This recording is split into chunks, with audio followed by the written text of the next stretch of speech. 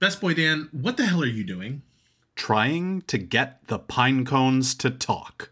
Best Boy Dan, pine cones can't talk. You saw that in an anime. Yuru Camp is a documentary. No, it's not. Come on, let's go. We have an episode to record. Best Boy Dan, what are you doing with that blowtorch? I will get these pine cones to talk. Stop it. You're gonna burn Studio WEEB to the ground. Pine cones can't talk. Konnichiwa! Oh god, it burns! Kill me now! Kill me! What the fuck?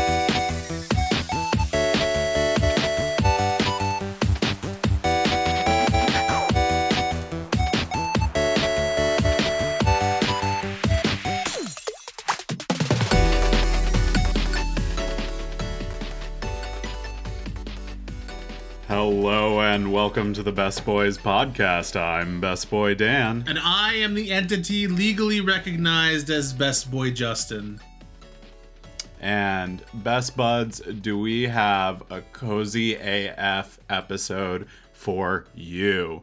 We are going to be discussing the Yuru Camp movie, also known as the Laid Back Camp movie, also known as Comfiness the movie. Absolutely. But first, we're going to hit you with a little bit of banter and the usual burst of news. And the first thing I want to talk about, kicking things off, is have you heard about the mammoth meatball? I have no idea what those two words put together mean. Okay, so it is not a large, well, it is a really large meatball, but it is a meatball made of mammoth meat. That seems illegal. Probably should be. They actually grew mammoth meat, splicing in bits of DNA from elephants to fill in the gene sequencing, and they made a meatball with it. That's what science is doing. So they said they're not eating it because they don't know if the prehistoric meat construction would be poisonous to humans or not. They're not eating it, but I absolutely am. But also, okay, why? The entire reason I brought this up is because I've been seeing it all over the news, and my question was, would you eat it? Oh, 100%. Whether they said it was a good idea or not. Listen, you could very well die if you eat it. I am not 100% Italian, but I have enough Italian in me that if a meatball is presented to me and you say, listen, there is a life or death situation connected to eating this meatball, I will eat it. Okay. Well, I don't know where I come down on the fence. I guess I would probably eat it just out of sheer curiosity, and also the fact that how many people have eaten an extinct animal before? I mean, at least one fewer than there's about to be. Yeah, so that's my first topic. My second topic is slightly more related to what this podcast is about, and it's the manga I've been reading, which is Kaiju number 8, which is my manga recommendation for this week. Oh yeah. It's pretty dope. I think it's getting an anime next year, and I'm not surprised by that at all. It is a bog standard shonen, but it does it really well. It's basically Pacific Rim meets My Hero Academia is what I gather from it so far. Okay. I'm 3 volumes in. But yeah, it's super fun. If you're thirsting for some shonen, check it out. My favorite part about it is the protagonist is 32 years old, which is very unusual for a shonen to have an actual adult as the main character. I feel seen. But yeah, it's pretty good. And I like how they handle it because the hot shot rookie in the class is this 17-year-old little blonde girl. So their dynamic together is pretty entertaining. That's kind of how they handled chilling in my 30s after being fired from the Demon King's army. Oh yeah. Yeah, it's similar. Okay. So yeah, I would say check it out. And then to kind of wrap up my last little bit of banter, I watched the season finale of My Hero Academia, and we were introduced to a new character, Stars and Stripes, and I felt very much like the meme of Tadano has discovered a new thrill. Can we talk for a second about Stars and Stripes flying to Japan on top of a stealth bomber? Yes, that's rad. It's rad. What a great entrance. Like, but also, like, I wish this had happened before we did our episode on the representation of America in anime. Go back and check that out if you haven't already. Because this would be perfect for that. Oh yeah, it's such a like Americana distilled into anime, and in so many ways too, because it not only is it just like the overbearing Stars and Stripes, the military display and all that stuff, but also it's like, she's already on her way because we couldn't stop her, like we couldn't contain her thirst for freedom, and that's why like America is already on the way. Listen, you don't have to ask America twice to come and invade another country. That's true. You don't have to ask America twice. You just have to pretend there's oil. Yeah. But this leads me into my point, which is... I did forget about the rabbit. I know you did. That's why I wrote that. I invaded your banter section to remind you of what you forgot.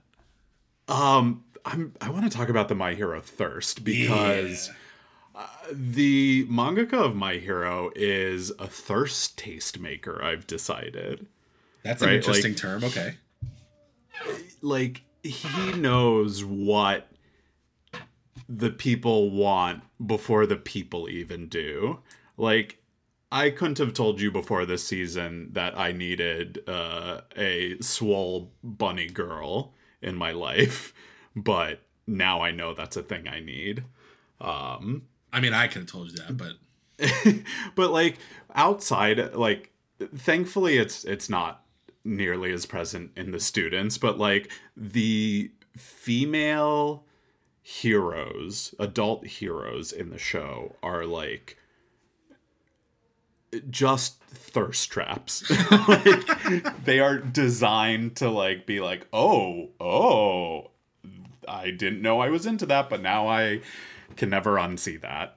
So my number one experience with that this season has been the rabbit lizard woman, because like I was like when she was first in the show, like when Deku saves her or whatever, I didn't really take too much notice of her, but then in the episode where like they're at UA, I was like, oh hey, what's up, girl? Yeah, she's like 6'8" and has a dump truck of an ass, and she's wearing like, mom jeans. I was like, I didn't notice that before, and now I can't unsee it, and that's maybe all I want to see. Yeah, but also Lady Nagant was really like, I don't. Yeah, I mean, listen, I'm always there for a lady with purple hair. I'm always there for a lady with guns. So like those two kind of things, you know. Yeah, so I mean, you also have the classics too. Like you have Midnight, you have Mount Lady. Like, yeah, they know what they're doing. I'm just gonna leave it at that. Absolutely. But moving on into my beginning of my banter section, we're also going to talk about ladies, but in a different way. Because what I want to talk about today, and Dan doesn't know about this, and he thinks he knows, but he doesn't know. Because he's not as sneaky as he thinks he is.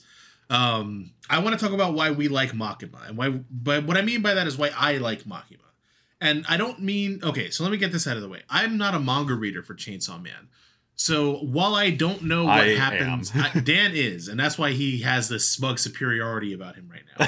Can you hear it in his voice? He sounds like Giancarlo Esposito.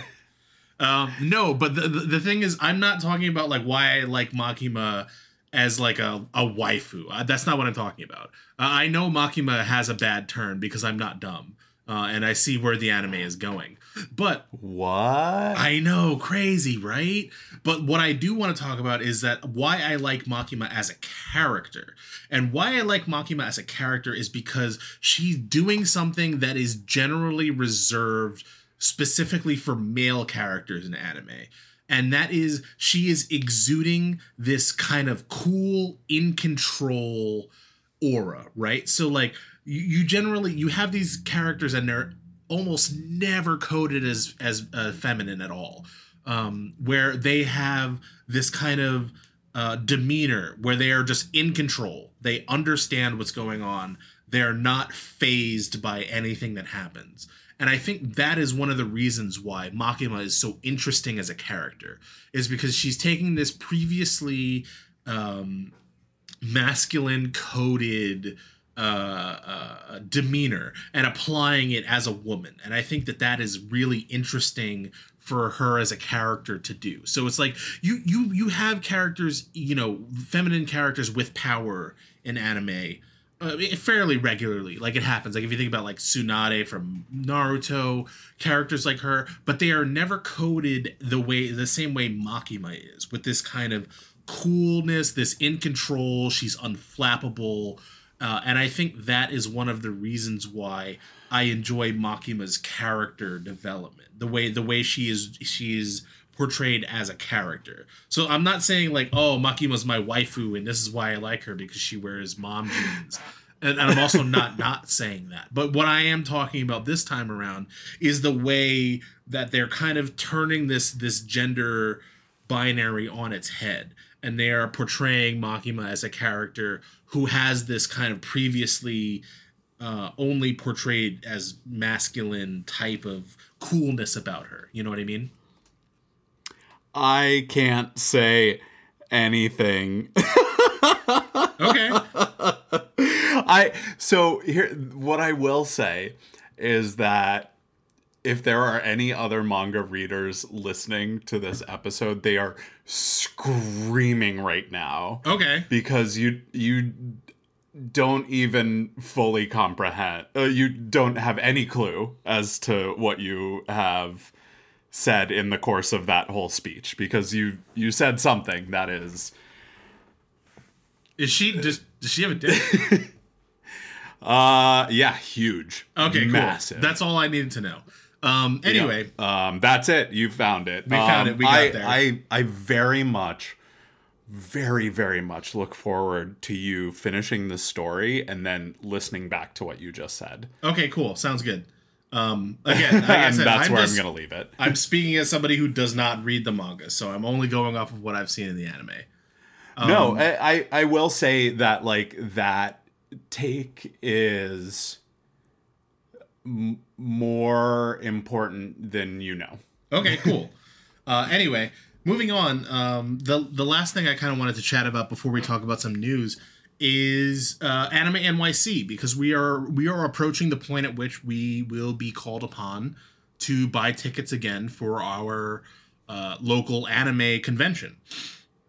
And I just kind of wanted to talk about something that if you have looked into buying your ticket for Anime NYC 2023, you've definitely noticed, because it was the first thing that everyone in our friend group noticed and commented upon when looking at these tickets, and that is that the price has increased again. Inflation. And you say inflation, but it's not. And I've done the math on this. It's not inflation. Oh yeah, this is hyper bullshit inflation. Exactly. Because okay, so I totally understood why moving in from 2021 to 2022 they had a price increase, right? Because they're selling fewer tickets to make more space, because there was a serious issue with overcrowding at the previous one, right? I get that. I totally understand that. But moving from 2022 to 2023, there is they're dealing with the same situation they had last year, but the prices have still increased. And I'm going to tell you what their reason is for that. But first, I want to go over what the increases look like, okay? So for a 3-day pass, right, you have a 35% increase from $95 last year to $129 this year. These are all before fees, by the way. There are still fees and taxes involved. I'm not including that. Yeah, it's almost $160 with all the fees and taxes. Yeah. So diving into that a little bit deeper, we're looking into what do you save buying a 3-day pass as opposed to buying, if you were to buy a Friday, Saturday, Sunday pass, right? All 3 separate. You're saving $83 this year compared to last year. If you were to buy a 3-day pass, you would save $100 over buying a Friday, Saturday, and Sunday pass together, right? Looking at a Friday pass, you're saving. There's a 4% increase from $65 to $68. Saturday passes have increased 12% from $65 to $73, and Sunday passes increased 9% to $65 from $65 to $71. Now, I'm going to give you their statement for why this happened before I tell you why it's bullshit. And heads up, spoiler alert, it's bullshit. But this is their statement. In 6 years, Anime NYC has grown into one of the largest conventions in the US. Despite this growth, we've tried to keep increases to our badge prices limited previously. But given the costs to run the current size of the show and increased costs from partners, Anime NYC needed to adjust our badge prices. New York City is the most expensive city in the US, and we had to increase our prices to manage the current expenses to create the event. And while Anime NYC is more expensive, we are very aware of the pricing of other Comic-Cons and Anime Cons in major cities, and Anime NYC's 2023 pricing is comparable to these similar events. We will always try to keep Anime NYC as affordable as possible. Now, for those of you keen-eared listeners, you will notice that is bullshit, because this year, Anime NYC, despite the problems they've had with overcrowding in the past, is not increasing the amount of space in the Javits Center that they have available. Now, they're saying that they are making these prices comparable to similar events, and by that, what they mean is Comic-Con and other conventions that happen in the Javits Center. But the problem with that is that Comic-Con uses the entire Javits Center. Okay? Anime NYC only uses one floor. But they're trying to make the ticket prices comparable. Now, I understand New York has some of the most expensive, convention spaces available in the United States, but that doesn't mean that it has suddenly jumped by 35% in the past year. Now, granted, I understand inflation is a thing, believe me, because I buy groceries like everybody else does. But 35% is ridiculous. Yeah, that's a huge jump. It is ridiculous, and the reasoning they've given for it does not make sense. The fact that they're trying to make their prices be on par with Comic-Con and other conventions just doesn't scan, because they're still using the same space they did last year, which was not the full Javits Center. I think for me, the thing that I find most egregious is that, all said and done, I don't think that $130 is too ridiculous to pay for a con. Yes, it's very frustrating that it's more than it was. For me, the big issue is that, even at that price point, they artificially limit the number of 3 days. Yes.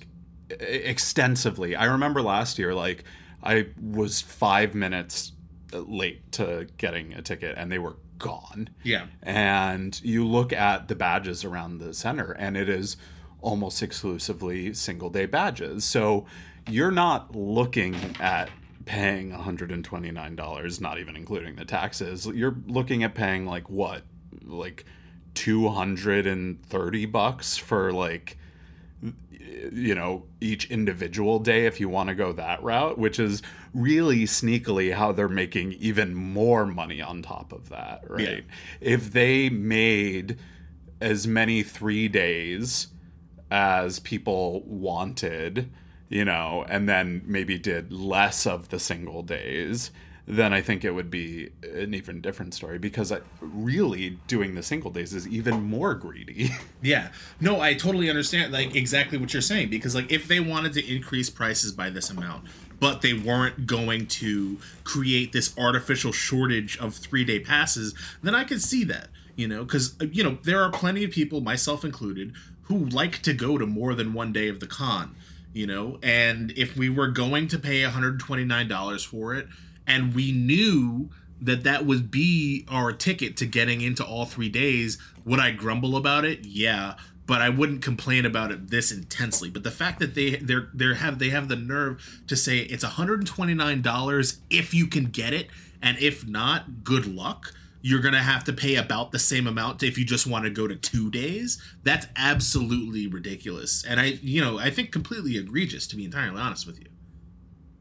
Yeah, though I would be curious too, like, how much Javits has, like, raised the rent, basically. Like, I wouldn't be surprised if they were like, yeah, we're going to charge you double this year because we're Javits. What are you going to do?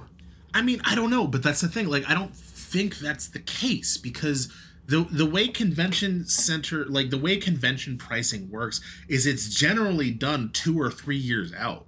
So, like, they probably had already paid for this year before last year's con started. So yeah, that's a fair point. So, like, if they were going to expand the amount of space to be comparable with what we see from a Comic-Con, then I could see them trying to raise prices to be comparable to what you would pay for Comic-Con. But, like, the fact is that this year, 2023, you are going to have fewer 3-day tickets available with the same amount of space available as last year. And you're going to be paying 35% more if you can manage to get a 3-day ticket. And that is, to be just completely blunt about it, 100% unacceptable. Yeah. Like, basically, to kind of give you guys a peek behind the curtain, what we have to do as press, right? We still have to buy tickets because there is no guarantee that we will get press passes. They only let us know whether or not we've gotten them a month before the con. So we still have to buy tickets if we want to cover the con. And to be entirely frank with you, this year, I don't think, like, previously we would buy 3-day tickets, and then if we got our press passes, which we have been lucky enough to do so, what we would do is we would either sell the 3-day passes that we had, or we would give them to friends of ours. This year, I don't think I'm going to buy a 3-day pass. I don't know if I can justify shelling out $129, especially given the fact that I might not this year even be able to go to all 3 days. And then just wait to see if we get our press passes this year. That's kind of where I'm at this year. Yeah. So, yeah, it's a decision I think everyone's going to have to make. And we love Anime NYC. Like, it's one of our favorite events of the year, but it is a shame to see this. It's a huge shame, and especially because, like, Anime NYC, I'm going to say, they have the nerve to say, like, New York City is the most expensive city in the U.S. Yeah, that's true, but also, like, we live here, and this is our local anime con. Like, if we want to go to an anime con that isn't this expensive, we have to leave our home city, and I think that sucks. Yep. But that's it. I'm not gonna go on any further about it. We'll move on a little bit.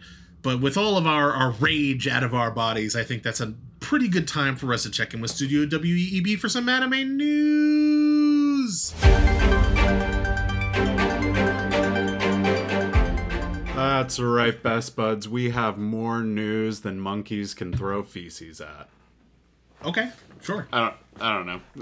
It's always off the top of my head. It's weird. It works. But yeah, up front, I want to talk about a show that I know nothing about.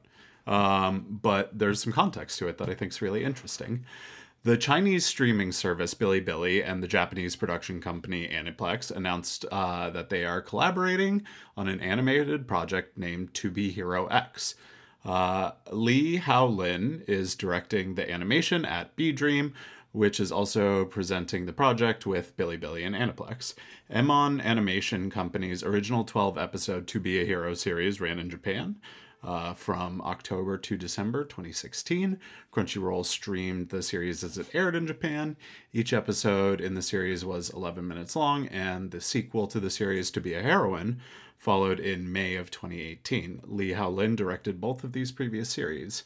Now, what I think is interesting about this, for those who don't know, Bilibili is like the Chinese equivalent of YouTube, as YouTube does not exist there, as Google does not exist in China. So that's basically like YouTube and Aniplex getting together to make an anime. And I think that is really interesting, especially because I think that China is a really large burgeoning market for anime. And I think we're going to end up having a lot more news with regards to them in the coming years. Yeah, I mean, Bilibili, there's one other show that they've been involved with that, for the life of me, I can't remember the name of. But yeah, I think it's really interesting that the Chinese entries into the market of anime, especially given kind of, you know, the censorship restrictions on anime in China, as we're all very familiar with. Yeah, I'm interested to see where this series goes. Yeah. Now, speaking of interest, this is, I think, one of the most interesting stories that has hit the internet recently. Earlier this week, an indie visual novel called Tax Haven 3000 went viral on Twitter because of its absurd premise. The game promises to help you prepare your 2022 U.S. federal tax return, which you accomplish by interacting with a pink-haired anime girl named Iris. Developer MSCHF appears to be well-intentioned in its goal. The game's itch.io page comments on the flaws of the U.S. tax system as follows. Most wealthy countries make tax filing free, if the burden of preparation is even passed along to individuals at all. But corporate tax filing services are, by dint of extensive lobbying, predatory, parasitic bottlenecks that deliberately complicate the tax filing process in order to make it unnavigatable by ordinary people, which is 100% true. Like, TurboTax has an insane lobbying arm that is basically like the IRS knows how much taxes you owe them. There's no reason we need to like fill this out. Yep. IRS, if you're listening, I shit on you. They're not listening. It's like 3 people in a cardboard box over there. Yeah. The game purports to simplify the process for self-prepared tax return by making it more entertaining. In another stroke of humor, the system is only suitable for single filers without dependents. The Verge reported that the game has been removed from Steam. MSCHF co-founder Daniel Greenberg told The Verge that Valve did not provide a reason for the game's removal. The game originally went through Steam's standard verification process and was scheduled to launch on April 4th. For all the positive buzz around the game, people have pointed out the dangers of providing your social security and financial information to an unofficial body. Although the game does not literally file the taxes for you, the game's description does not provide details about how it will handle the personal information. And then I think what is the cherry on top of that is MSCHF, who I've never heard about before. You know what that stands for, right? Mischief? That makes sense. Okay. Yeah, I just wanted to make sure those dots were connecting in your brain. Now they are. There you go. Is an American art collective known for creating Chair Simulator game, which I have to check out now. Absolutely. And Little Nas X's Satan Shoes, among other humorous projects. Yeah. Which now I'm like really intrigued by this company because that's a hell of a resume. Yeah. I mean, to be entirely honest with you, I also saw this news story when it first came out. And when it came out, I was filled with just immense regret that I had already completed my tax return for the year. Before I realized you wanted to give your social security number to Steam. I mean, before I thought about it. I was like, maybe I don't want to give my tax information to a Steam game. But like, I mean, I'm the kind of person, I file my taxes literally the second my W-2s are available. But yeah, this is bullshit. I mean, the way the way the tax system in America works is so predatory and ridiculous. And like, I love this as a way to call that out.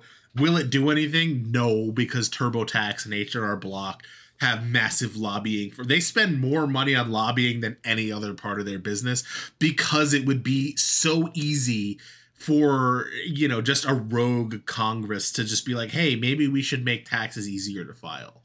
And they spend millions and millions of dollars to make sure that Congress people never have that dangerous thought in their heads. It's really sad. And you know what? I would hate them less if they made it a visual novel game. Yeah, absolutely. Like if it would make me enjoy tax season. If TurboTax next year has a visual novel option, you will hear me withdraw all complaints. I really hope that the character in the visual novel is that Samsung girl that never came to be. Oh, Sam. Yeah, I know. Yeah. No, Sam didn't have blue hair. I know, but that would be like a fun crossover. It's not fun for me unless she has blue hair. Well, we'll give her blue hair in our imaginations. Okay, fair enough. And then to wrap up my little corner of the news alley is a Blue Lock themed story. Crunchyroll and Saturday's Football and the LA Galaxy Soccer Club team hosted a soccer tournament inspired by the Blue Lock anime. It was held on March 25th at the new Galaxy Park complex at the Dignity Health Sports Center Sports Park campus in Carson, California, just south of Los Angeles. Another tournament is scheduled to be held in Dallas at a later date. Inspired by the intense competitions depicted in the Blue Lock anime series, players engaged in a 3v3 King of the Court format across multiple fields that took place over the course of 90 minutes of play. At the end of the 90 minutes, 4 teams on the top 2 courts battled against each other in the semifinals, with the winners going head-to-head in a final game to determine the ultimate victor. Winning teams received Blue Lock prize X Saturday football jersey. The participants also received a free trial code to watch Blue Lock on Crunchyroll.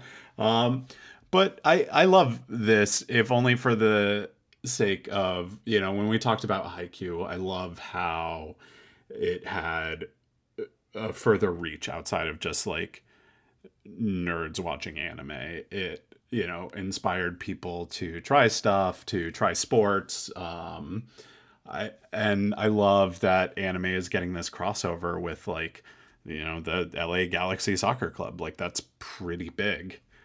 Yeah. So, I would love to see more things like this. You know, I'd love to see like, oh God, what's the baseball anime that we love? Ace of Diamond. I would love to see like Ace of Diamonds X Yankees or something. That would be pretty rad.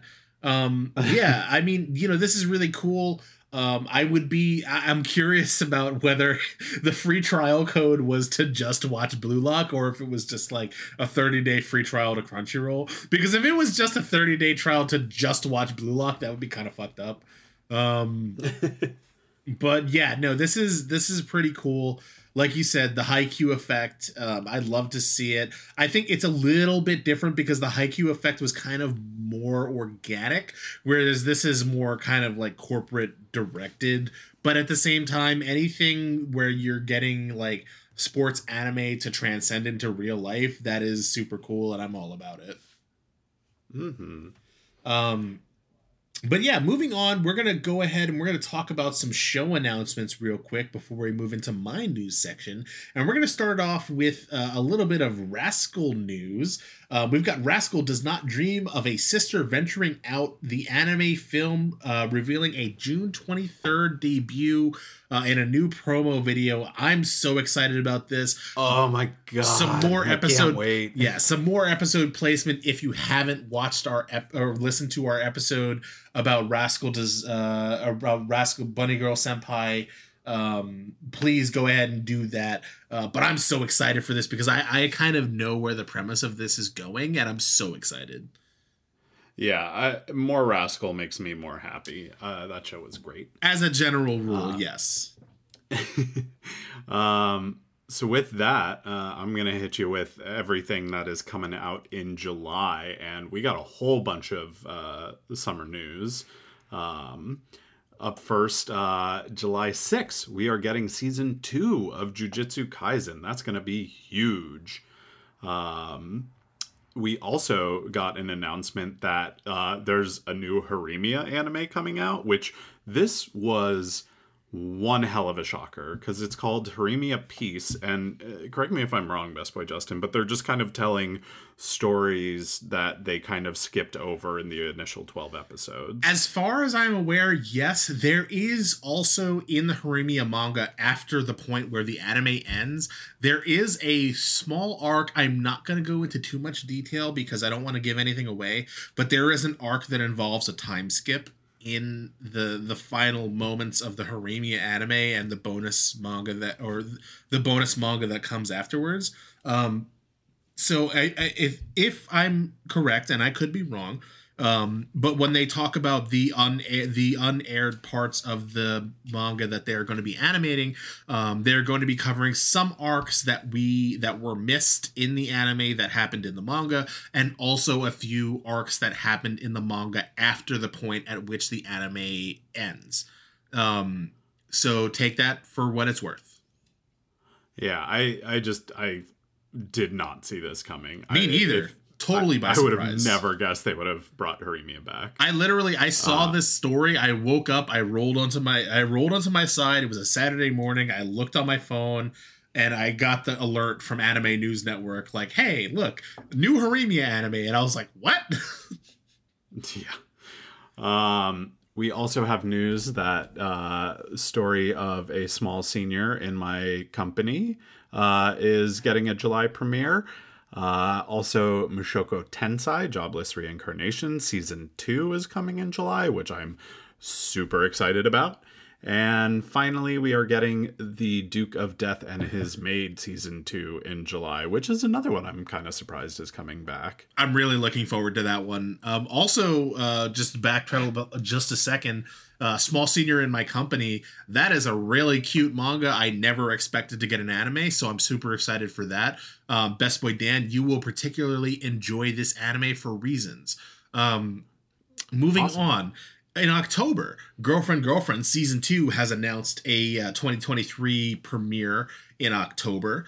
Best Boy Dan, I know you're excited about that. I have not watched this one. It's such a weird throuple show. Listen, as long as it works, that's fine. I don't care. And then in December, we have the Spy Family coming back.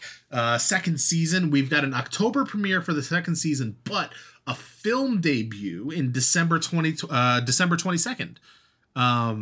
So that's super exciting. No North American release as of yet, but you can imagine it probably will shortly follow the conclusion of that October season 2 premiere. So yeah, super exciting. Yeah, I'm definitely excited for more Spy Family. Always. And then to pop into a little bit more ambiguous slates, next winter at some point, we're finally getting the Solo Leveling anime. They dropped like a little teaser clip video. That's going to be a real interesting one. I'm excited for that to hit. And then in 2024 at some point, we are going to be getting the second season of Urusei Yatsura. So yeah, that's pretty cool. Yeah, so we got some fun stuff coming up for you in the near future. Talking about in the distant future, we have Blue Lock Season 2 plus a theatrical film confirmed. No release date yet, but they are going to happen. The next one is one that's kind of very close to my heart. My Cross-Dressing Senpai has announced that they will have an anime adaptation. This is a super cute. It started as I believe a Twitter manga that later was serialized in a magazine. Really cute manga about a cross-dressing senpai, as you can imagine from the title. We've got ReZero getting a third season. It has been announced. No release date yet, but really excited for my favorite isekai to come back. And then the last one, Alya sometimes hides her feelings in Russia, or in Russian. Light novels have announced a TV anime. And from what I understand about this one, I haven't read the light novels, but I understand they are incredibly cute. So I'm really excited to see this one come to the big screen. Dayusuke Roshi. No, play the anime girl singing it. Play it right here.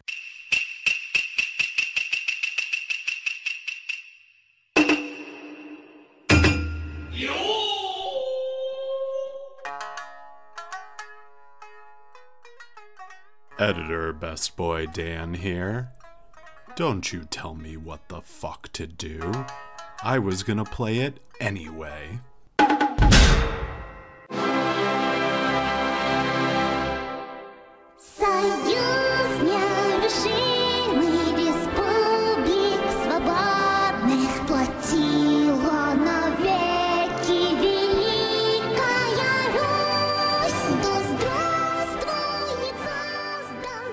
Alright, so now that we heard that, it's time for me to talk about my anime news for this week. And first, we've got some upcoming anime to keep an eye on, Best Buds. While there's no release date at this point, Pony Canyon, at their Anime Japan 2023 special stage event, revealed cast members for its original anime in partnership with Bakken Record, the title of which is Turkey. The anime will center around bowling. And be set, and it will be set in Chikuma City in Nagano Prefecture. Best Boy Dan, are you any good at bowling? No, I'm Me awful. neither. I'm so bad at bowling, but I love going bowling. But I will watch the hell out of a bowling anime. Absolutely, I love going bowling. I'm horrible at it. The anime is being scripted by Naomi Hiruta from the live-action Seiho Boys High School and a Devil in Her Love Song anime, with characters designed by Airi Takekawa from Ippon Again, who you might remember from this season that just passed. Pony Canyon is in charge of music production, and Bakken Record is in charge of animation, so you know that this show is going to be in good hands when it does eventually come out. Following that... I mean, you know I stan a sports anime, so I, for whatever reason, I think that, like, bowling stands to be, like, just kind of, like, perfectly set up for the sports anime formula if they do it right. Yeah, I think this show and also Ippon Again, they are threading a very fine needle to be attractive to both Best Boys, because it is a sports anime, which is attractive to both of us, but particularly attractive to Best Boy Dan, and it is a cute girls doing cute things anime, which is, of course, always attractive to me. But next up, we have big news from Kodansha. They have announced that they'll be launching a US exclusive manga distribution service called K-Manga on May 10th, which is an obvious birthday present for the one and only Best Boy Justin, that's myself. The service will start as a smartphone app with a full website available at a later date. At launch, K-Manga will feature approximately 400 titles with 70 simulpub releases of ongoing titles, which will debut on K-Manga before other platforms. Those titles include Eden Zero, Blue Lock, we talked about earlier, Rent a Girlfriend, Seven Deadly Sins, Four Nights of the Apocalypse, and Don't Toy With Me, Miss Nagatoro. Other catalog titles on this service will include The Seven Deadly Sins, Fire Force, and Chihaya Furu. Yeah, I knew you'd like that one. Kodansha stated that its editorial team is managing the service. If you've been following Kodansha titles on other services such as Crunchyroll and Azuki and wondering why they suddenly disappeared, this is why. Check in with K-Manga for its release on May 10th to catch up with those manga that you might have seen disappear from those services. That's a pretty ridiculous slate. Also, Kodansha's massive. Kodansha is huge, and that's why the fact that they're going to be featuring 400 titles is crazy. So, like, if there are manga that you've been released too, yeah, and if there are manga that you've been meaning to like catch up on that you've just never gotten a chance, check this out, because there's a decent chance with how much of the manga market Kodansha has cornered that it'll be on here. Like 400 is no joke. Yeah, check out Chihaya Furu. It's like one of my favorite stories of all time. Absolutely. I've only ever watched the anime, but now that it's going to be available on K-Manga, I might just read the manga. Yeah, especially because as sad as it makes me, I don't think we'll ever get a season 4. I mean, I'm still holding out hope, but not for too much longer. But speaking of manga, we're going to move away from big publishers for our final story. We have an announcement from Irodori Comics, Irodori Aqua indie manga label. The label will begin printing books starting with the first 2 English volumes of Yamato Nadeshiko's My Wife is an Oni manga in May 2023. Again, another birthday present for Best Boy Justin. The company will print a limited quantity of each volume with no plans for reprints. The manga volumes are currently available for pre-order as we speak. Nadeshiko launched the manga in Kadokawa's Comic Flapper magazine in 2018. Kadokawa published the manga's second compiled book volume in October of 2020. Japanese doujinshi publisher Irodori Comics launched the Irodori Aqua label for non-erotic manga. It's weird that they specify it that way, but that's how they specify it. In December of 2019, the first 4 digital titles released under the label were Hiroyuki's Two-Timing Fair and Square and Of Girls, Love, and Money, Yoimachi Meme's Raincoat Kids and The Splish Splash City, and Yuki Sato's Love Letter for My Love Then and Now. Now, I absolutely love this manga, My Wife is an Oni. I have been reading unofficial English translations of it for a long time. I'm glad to see that it is coming to English, like, printed media. So I have already pre-ordered the first 2 volumes. But just a heads up, the shipping cost on these is a little pricey. It's $20 for shipping for the first 2 volumes. Keep in mind, this is an indie label that doesn't get the same bulk discounts that a large publisher might. But if that's a little too pricey for your blood, you can still catch up on this super cute manga digitally at $6.45 per volume. The first 10 volumes are out in English on Irodori Aqua's website. And I highly recommend it if you're into any kind of romance slice of life manga and you like Oni girls, this will do it for you. But with all that being said, I think that's a pretty good time for us to move out of our news mode and kind of dive into some very warm and fluffy meat and potatoes.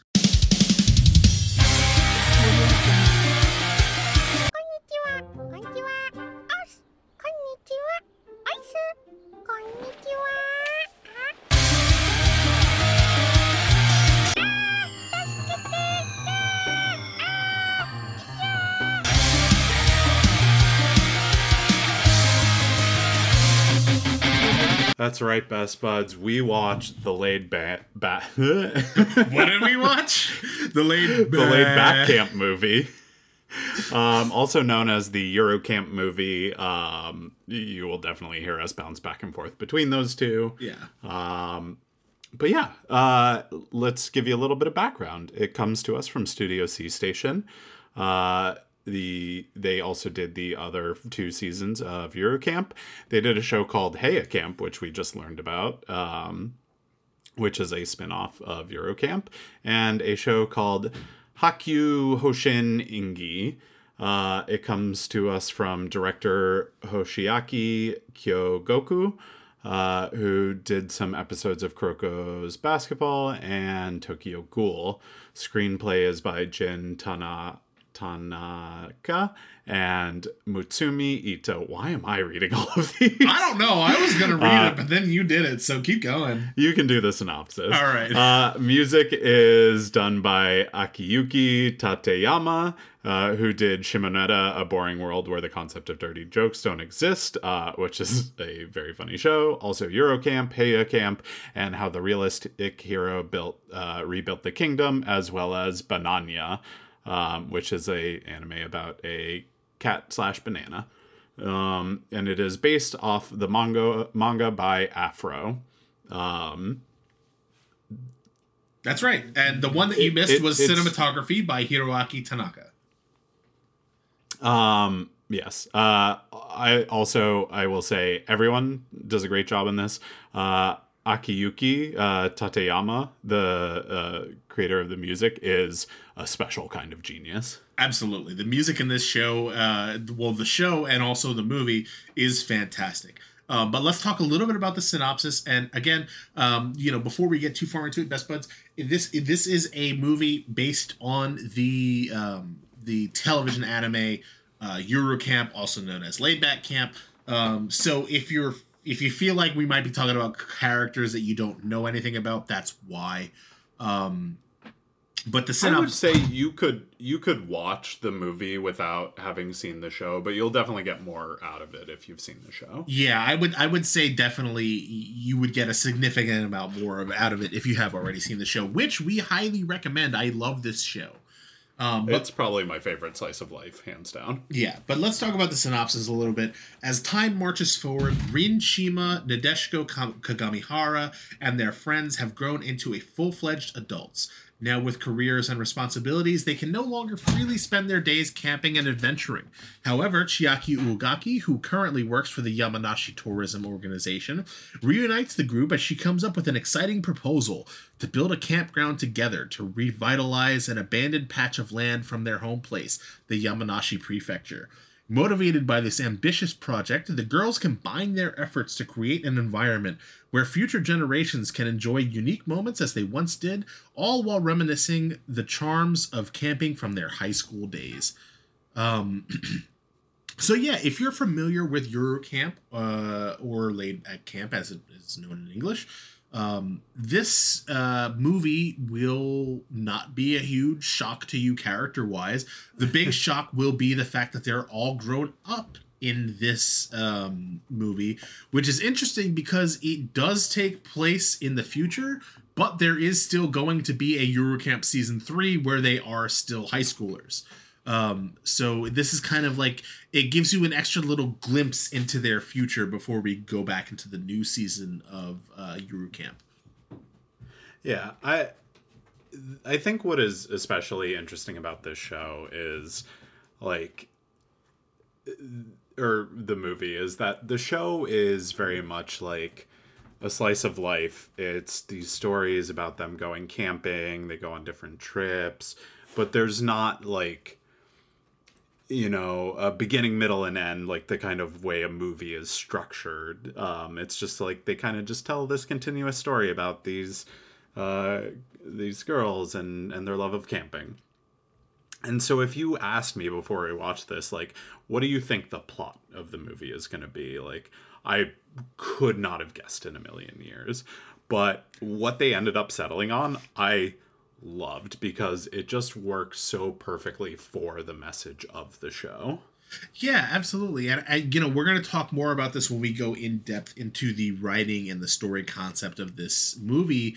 But the one thing, going into watching this movie, the thing I thought it would suffer from more than anything is the same thing that slice of life anime that get a film tend to suffer from the most, which is that the movies tend to feel more like 3 or 4 episodes of the show strung together in an OVA format. And that is absolutely not what we get out of this movie.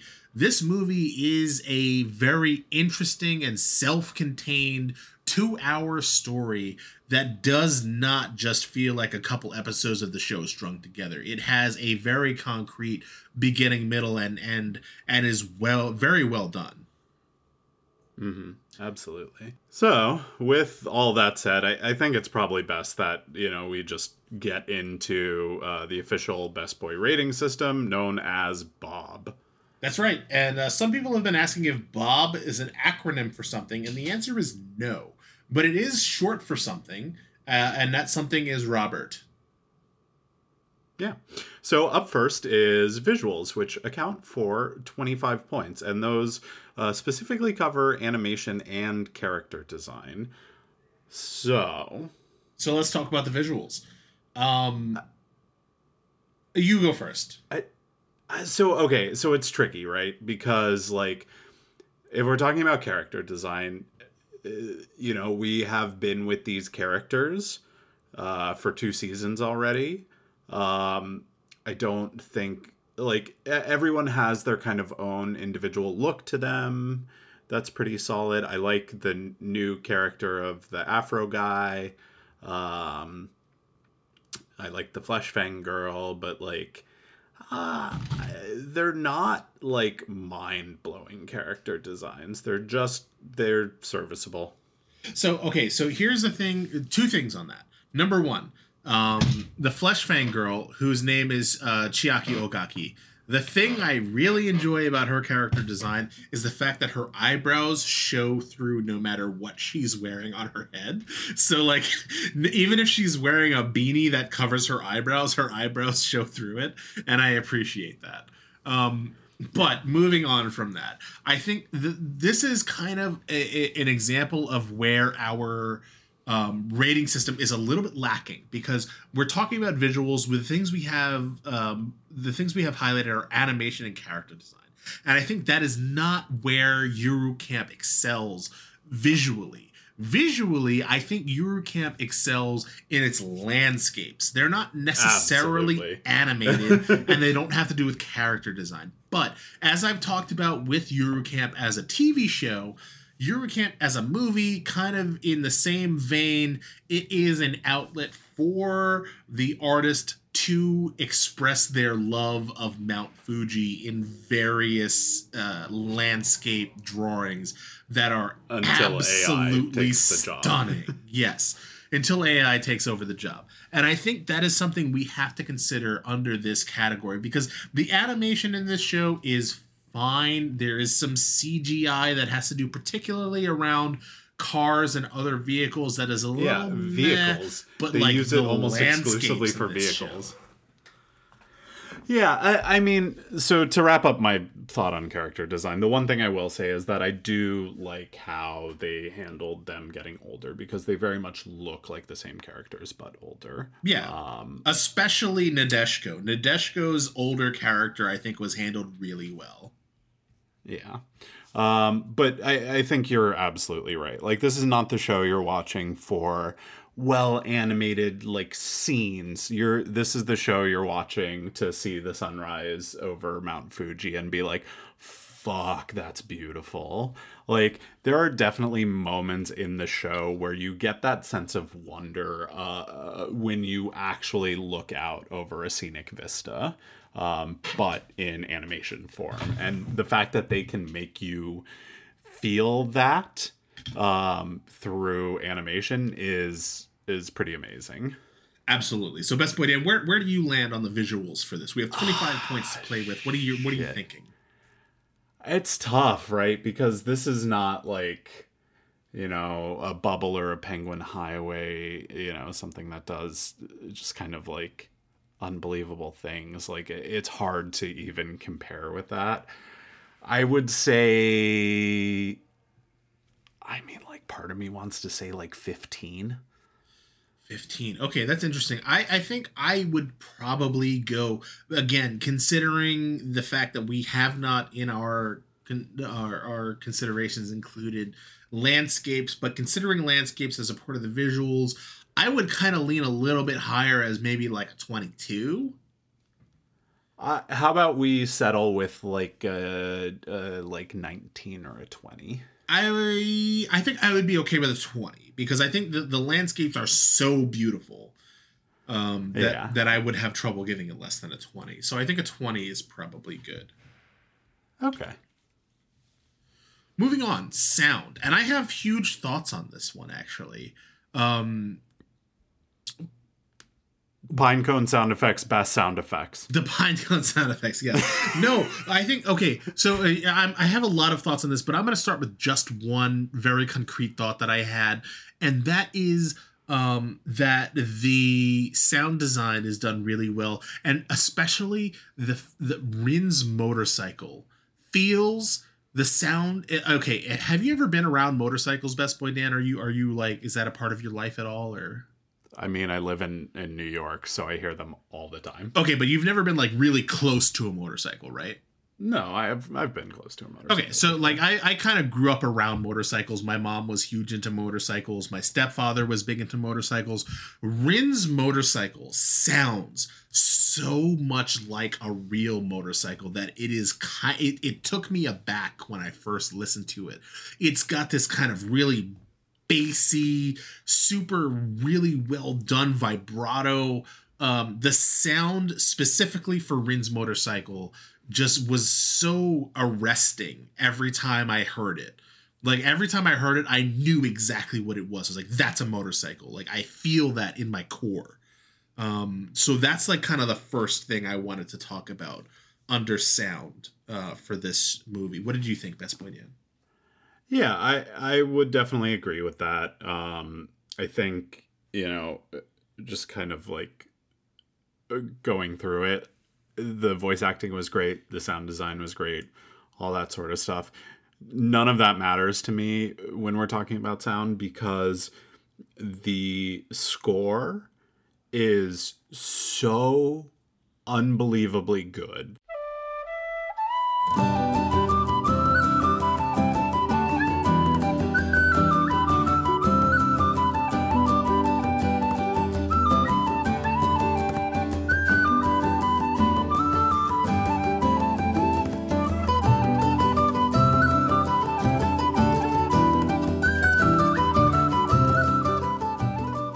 This is an easy 25 points for me.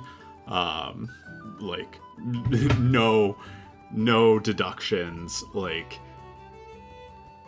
Yuru Camp is a feel when it comes to music. Like the show's soundtrack is something that I have listened to on repeat many times, and I encourage people to do it, especially like, while you're working. It's like just a great, kind of chill thing to have in the background. It's this unbelievable, like, it has kind of this almost like Scottish vibes to it. And a lot of times,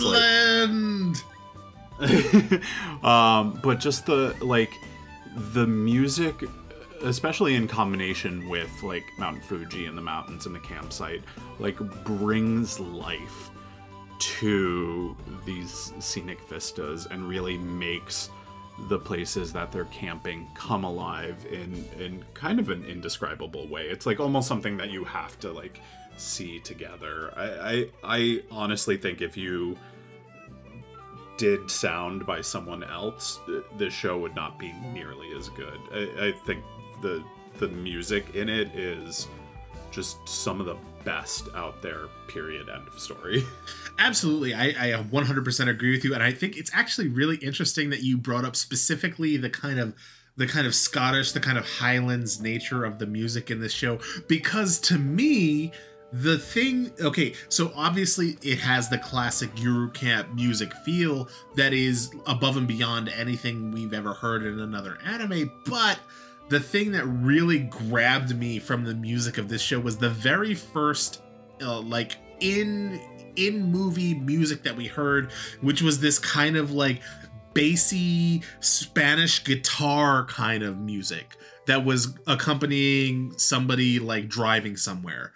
And, like, I think to me, what that represented was like, yes, obviously we have the Yuru Camp music as we've always loved and enjoyed it, but they are expanding their range a little bit for the movie, adding some kind of bassier, upbeat kind of tunes to it that I think really kind of hit the ear just right. And I think you're absolutely right. Like, as much as I want to talk about, as much as I can talk about, like, the sound design around Rin's motorcycle and the way that also Rin's moped, spoiler alert, it comes into play in this movie as well. The way that they kind of differ and play off of each other, just for the music alone, we could absolutely give this show this movie a 25 out of 25 points. And I think that's where we're going to land on this one. Yeah, easy. Like, if I could give it extra points past 25, I would. But that's not how Bob works. That is not how Robert works. Moving on, speaking of how Robert works, OP and ED, again, on sound, they were fine. They were great. Nothing too remarkable. Again, as usual for Yuru Camp, the in show songs really kind of steal the highlight away from the OP and the ED, and that's not a bad thing at all. But moving into the story, this I think is the part where it really separates itself from other anime movies in the slice of life genre. Again, as I mentioned off the jump, most of these movies in the slice of life genre tend to feel like 3 or 4 episodes of the show kind of tacked on together. Whereas this show really kind of comes together with an initial offering, a heightening action, a climax, and falling action, the kind of story you want to see out of a concrete 2-hour-long movie. Do you want to talk a little bit about the writing here, Best Boy Dan? Yeah, so I think it is a deceptively complicated script when you really think about it. Because, you have the basics to it, right? Like they want to create this campground that they have this opportunity to remake. Obviously, there's going to be, with any story structure, there's that inciting incident that prevents them from getting their goal, and then there's a resolution at the end, right? But when you really think about the structure of what they're doing, they're taking, 4 or 5 people, right? Or 4 people, and these are adults with jobs that they take the time to, flesh out, which I love, right? Like you get little glimpses of where they all end up, and they're really well fleshed out too. It's not just like, oh, they do this. Like it works with their character. It adds to the way the story is told. So you have these adults with their lives, and I think in any lesser anime, they would just like have them all working together all the time to accomplish their goals. But what I love about this is that they'll have different combinations of the girls working together, because sometimes someone's going to be busy. They have adult things to do. They have work, that sort of thing. You'll see like 2 or 3 of them working at a time, and then like someone will come when they have some free time to do some work. And the fact that the attention to detail was put into that, and then it was woven to make the story work as well as it did, I think is actually a really deceptively difficult feat that they've pulled off. Yeah, I think you're absolutely right on that. And you kind of touched upon one of the things that I really enjoy about the writing and the concept of this movie. And that is that it kind of it plays off of the initial commentary of Yuru Camp is kind of the importance of and the impact of getting exposure to the natural world around you as a child while you're growing up, right? And it kind of emphasizes these it kind of hits differently for a Japanese audience, obviously, than in a Western audience. But the importance of going to these different places that have maybe different local specialties to your own. They have different local dialects and so on and so forth. But overall, the importance of being exposed to the outdoors in your youth, and the way that translates to the movie as where you see kind of this juxtaposition between people who are, they have a career, they are establishing themselves in the adult working world, but also like the degree to which they find themselves maybe unsatisfied with their careers in certain ways, the way they integrate their careers in with the things that they enjoy doing in their leisure time. And I think that is a really important juxtaposition for the message between the television anime and the film, especially given that the film focuses on adulthood as opposed to kind of this high school adolescence.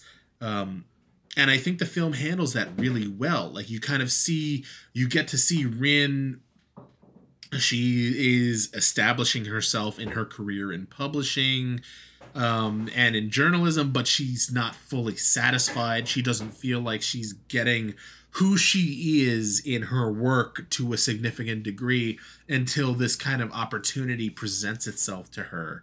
And the way that they manage to weave those together, I think, makes for a really interesting story and a really interesting commentary on, like, you know, kind of like adult life and adult, like, how you balance your work and your personal life. But yeah, I think it's interesting that they specifically chose to focus on the adult, like, story, because this very well could have just been like another, you know, story within the time frame of the show. But I think putting it outside of there gave it the impetus for a story to tell that warranted, you know, a 2-hour telling of it, and not just, you know, a 4-episode OVA sort of deal. Absolutely. And I think before we you know, we put a bow on the story section of this rating system that we affectionately know as Bob, short for Robert, I think we should talk about the characters a little bit, because one of the things that I was worried about when, like, and especially because they kind of almost presented it as kind of like a little bait and switch or a little bit of a tease, is how the characters developed, specifically my waifu, the teacher, Miss Chug, who I love dearly. And I was kind of worried that they were going to be like, when they see her in adulthood, she was gonna be like, oh, like, I don't drink anymore, I've matured, I don't need to drink. But no, she is still a very mature, and she's still a teacher. She has matured as a teacher, as kind of a not, I don't want to say a role model, but like a like necessarily, like, what's the word I should use? She's a mentor to Ogaki, who is the girl with the flesh fang, who has become a teacher herself. She has emerged as a mentor to her, but still kind of remains true to her core character. She's also like a drinking mentor to Akari. Exactly. So, like, you have this juxtaposition. Is like she is a teaching mentor to Ogaki, but she is like the drinking, the Miss Chug mentor to Inuyama, who is the girl who becomes like kind of the drinker of the group, a woman after my own heart. I love her as a character as well. Best Boy Dan, what do you think about some of the characters that we have going on here? Yeah, I think I touched on this a little bit before too, but like I love how everyone ended up, right? Like, you have Rin, who is a writer. You have Nadeshiko, who works at like a camping supply store. You have Chiyaka, who is a teacher, and like and does it, I forget what Akari does. So Akari was initially she worked in marketing, and then she left that to become like the public relations person for like the prefecture that she comes from. And like that, they all, you can totally see that being where they all end up. And I love the fact that they spend a little time with each of them, not just in the context of this story, but also like just within their like lives as adults. Yeah, so I mean, we've had 2 seasons to get to know these characters, and I think in the course of these 2 hours, I feel like I got to know them even better, which is really the best you can ask for a movie adaptation. Absolutely. And I think one of the as far as the characters who I adore the most, obviously, like we've talked about, like we joke about my wife, who is Miss Chug, but the character who I really enjoy, and the one whose progression I really enjoy, is Nadeshiko, because she's just so happy, she's so vibrant, she's so full of life, and that has so seamlessly translated to her as an adult as well.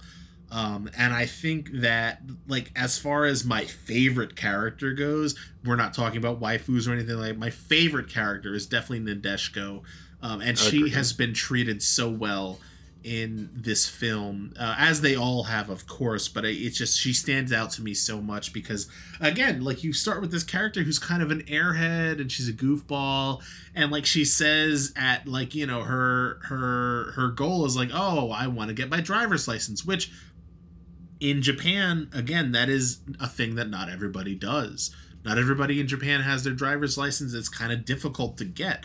But we see, you know, like, despite the fact that she's kind of an airhead, she's a little bit of a goofball, but she has a goal that she wants to achieve, and she achieves it.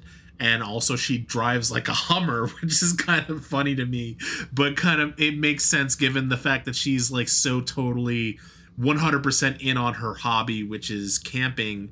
And she wants to kind of build her life around that. And I think that is really beautiful, and a really wonderful bit of character development.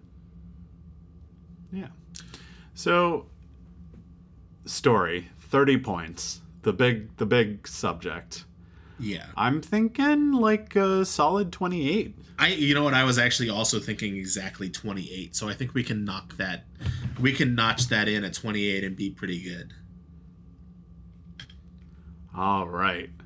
And that brings us to the subjective section where we each get 10 points to dole out. Yeah. Do you want to start with this one, Best Boy Dan, or should I start? Go for it. I'm going to go with 10. This film was everything I wanted out of this film. Like, I was not disappointed at any point. And to be entirely frank with you, if the pine cones talked, it was going to get a 10 from me, and they talked. So it's got a 10 from me. Also, for what it's worth, her motorcycle also talked. So, like, yeah, it's a 10 from me. I loved this movie. Yeah, I think I'm going to give this a 9. I also thoroughly enjoyed this movie. You know, I don't see... for me, like, a 10 is, like, you know, an Academy Award winning, like, you know, high honors, high concept. Like, this is truly unbelievable. And I think this was great and did all the things I wanted. It just doesn't have that, like, groundbreaking thing that makes it a 10 for me. But for me, I think a 9 is still a really great get. Well, I think this movie deserves an Academy Award. So that leaves us at a 19. Just for music, absolutely. that leaves us at a 19 out of 20 for subjective points. And by my math, which could be wrong, but isn't in this case, because why would it be? I'm a professional. I'm not a hack and a fraud who didn't use a calculator in between these takes or anything like that. That leaves us with a 92 out of 100 for Yuru Camp the movie. Best Boy Dan, how do you feel about that? A 92. That's an A. Yeah, I feel like that's pretty solid. Like, A- is exactly what I would give this if I were grading it. So I think you got it. Well, the college I went to didn't have A-. We had A's and A+, which leaves this as an A, and I'm totally fine with that. Yeah. Everyone, go camping, watch this movie. Absolutely. Maybe only watch this movie. Maybe don't go camping depending on where you live, because some places in the Appalachians have bobcats and they sound like skinwalkers being murdered, and that's kind of terrifying. But, like, if you don't live there, maybe also go camping. I loved this movie. It's an A. Go watch it. I also like how you're afraid of bobcats, and then when I think of bobcats, I'm like, that's like the least scary thing that was around when I was growing up. So I'm not afraid of bobcats in particular, but I am afraid of the noises that they make. Have you ever heard the noises they make? No, but my dog once chased one up a tree. They sound like people dying. Don't YouTube it. Don't YouTube it. Like, you remember when I told you not to Google something and you Googled it and it was bad? Yeah, it was really bad. Don't YouTube this, because there are people who mistake bobcat noises for skinwalkers, and there's a reason why, because they sound like people being murdered. So don't YouTube it. But anyway, moving away from things that you're not going to YouTube, thank you so much for tuning into this episode of The Best Boys. Go ahead, let us know what you think about Yuru Camp, if you saw the movie or if you just watched the show. Let us know. Hit us up on Instagram at bestboys_pod. You can send us an email at thebestboyspod@gmail.com. We would absolutely love to hear from you. Don't forget to rate us 5 stars, review us, let us know what you think about us. Subscribe, set your auto downloads, because those first day downloads are huge. And again, thank you very much for tuning in. We look forward to seeing you again in 2 weeks. Konnichiwa! Konnichiwa!